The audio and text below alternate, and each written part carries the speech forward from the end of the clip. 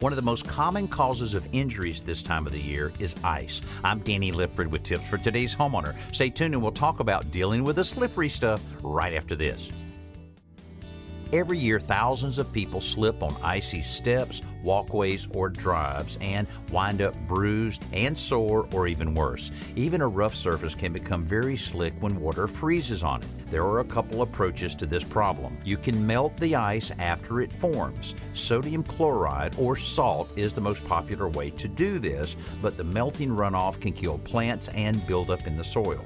You can create traction on top of the ice by covering it with sand or kitty litter to improve your footing or stop the problem before it starts with a de-icing compound. These products are sprayed on the surface you want to protect a few hours before a storm hits. The de-icer prevents ice from bonding with the concrete, brick, or asphalt, and the best news is completely biodegradable. I'm Danny Lipford with tips for today's homeowner.